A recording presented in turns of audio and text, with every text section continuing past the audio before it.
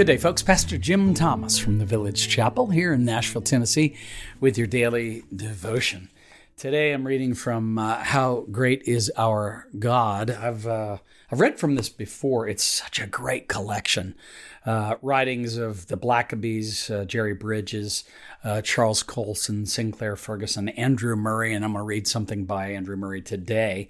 J.I. Packer, John Piper, R.C. Sproul, A.W. Tozer, Dallas Willard. I mean, the list is just awesome, amazing, and you'll find this kind of a reader, this kind of a collected group of writings really, really inspiring. As I say today, our selection comes from Andrew Murray, that South African writer who I think he put out right around 200 books.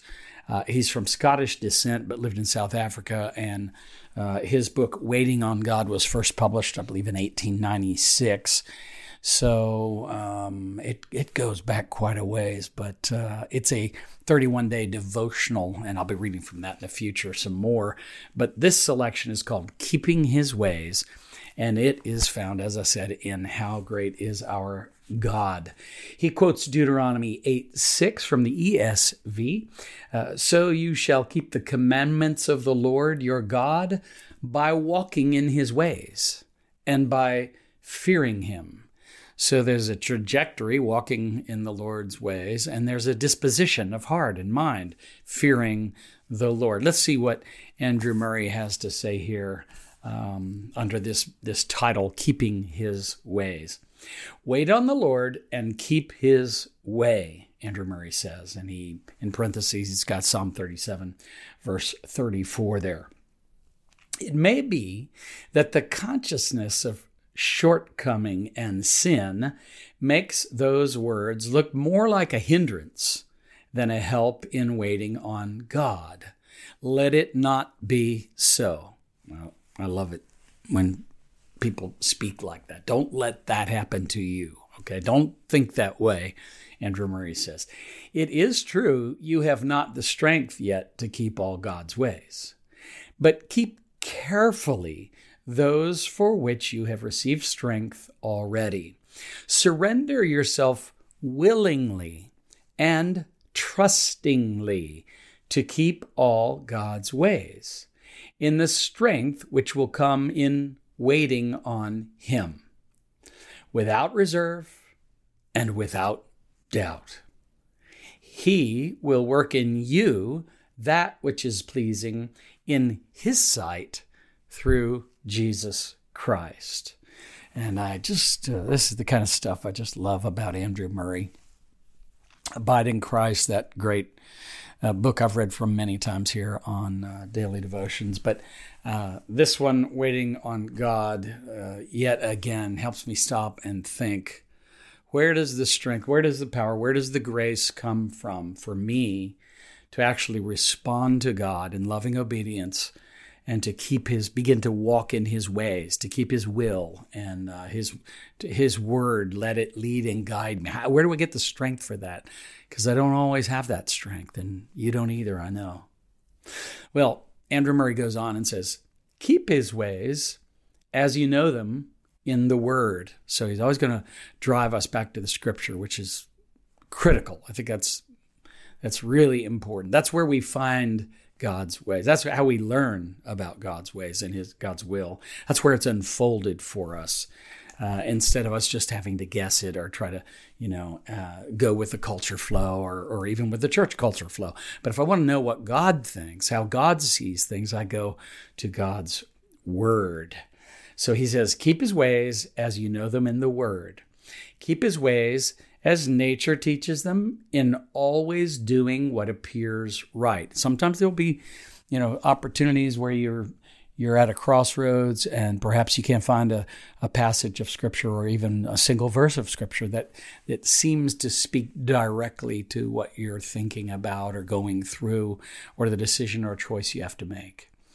And so he says this is one of the reasons why nature itself, just common sense reason, will often help us, but it'll never help us go against God's word. It's always going to be in concert with God's word. Keep his ways as providence points them out. So the Lord, as he providentially watches over us, as we seek his face in prayer, as we seek his mind and his heart in prayer, God speaks to us providentially and he points them out. Keep his ways as the Holy Spirit suggests. And there's the voice of the Holy Spirit quickening the word of God in our hearts and minds. That's just really very well thought out here, the way he's got this going. So the top of that paragraph again, keep his ways as you know them in the word. Keep his ways as nature teaches them, in always doing what appears right. Keep his ways as providence points them out. Then he goes on, keep his ways as the Holy Spirit suggests. And there, the Holy Spirit working in your heart, prompting you, warning you sometimes, leading you, guiding you sometimes. However weak you feel, only be willing. And he who has worked to will work to do by his power. Yeah. Oh, yeah. The Lord can and will respond to your cries for help, for guidance, to be led into his truth and his will and his ways as you seek him, as you spend time reading his word. Andrew Murray goes on, come with everything evil you feel in yourself, every memory of unwillingness, unwatchfulness, unfaithfulness, and all that causes such unceasing self-condemnation. Put your power in God's omnipotence and find in waiting on God your deliverance. Let me read that last sentence again. I think it's really important. Put your power in God's omnipotence. In other words, if I'm going to be able to do anything at all, it's going to be because God, his power, is working in me and through me, not my power. His power becomes my power. Put your power in God's omnipotence and find in waiting on God your deliverance. So God's omnipotence leads to your deliverance. Your failure, Andrew Murray goes on to say, has been owing to only one thing. You sought to conquer and obey in your own strength. And he's right, man. Oh, that's like one of those times I feel like, you got me again. And that's exactly what happened.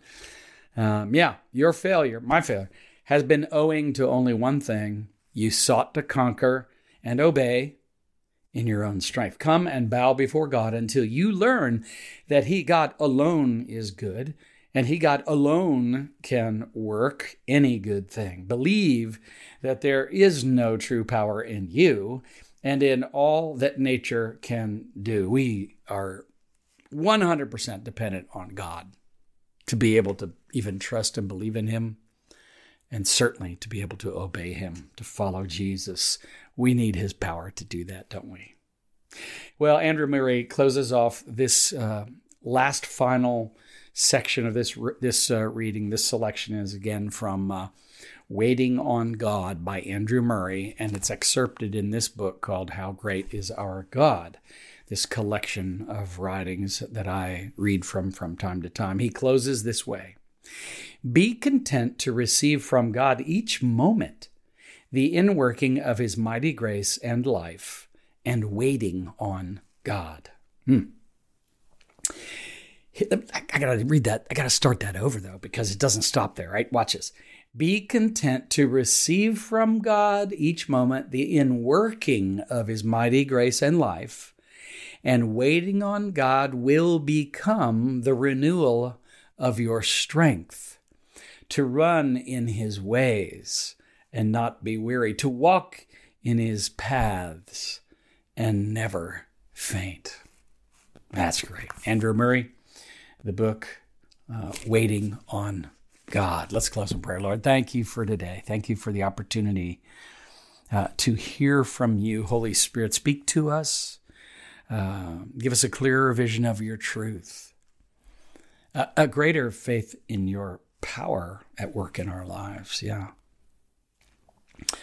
And a more confident assurance of your love for us, Lord, that we might rest in your love for us and rest in your sovereign grace at work in our lives. Not struggle and strive in our own power, but rest in your power at work in us as we wait on you. Pray this in Jesus' name, for his sake, for his glory. Amen and amen. God bless you. Have a great one. Daily Devotions with Pastor Jim Thomas is a resource of the Village Chapel in Nashville, Tennessee. Beginning next week, this podcast will go on hiatus until 2023. However, we hope you will subscribe and listen to another TVC podcast, Curate's Corner with Kim Thomas. Through the 4 weeks of Advent, Curate Kim will offer daily prayers, poems, and ponderances that lead us to reflect on Christ's incarnation. For more information, visit thevillagechapel.com/Advent. Artwork for this podcast was created by the curate herself, Kim Thomas, and the music is by Phil Kagi.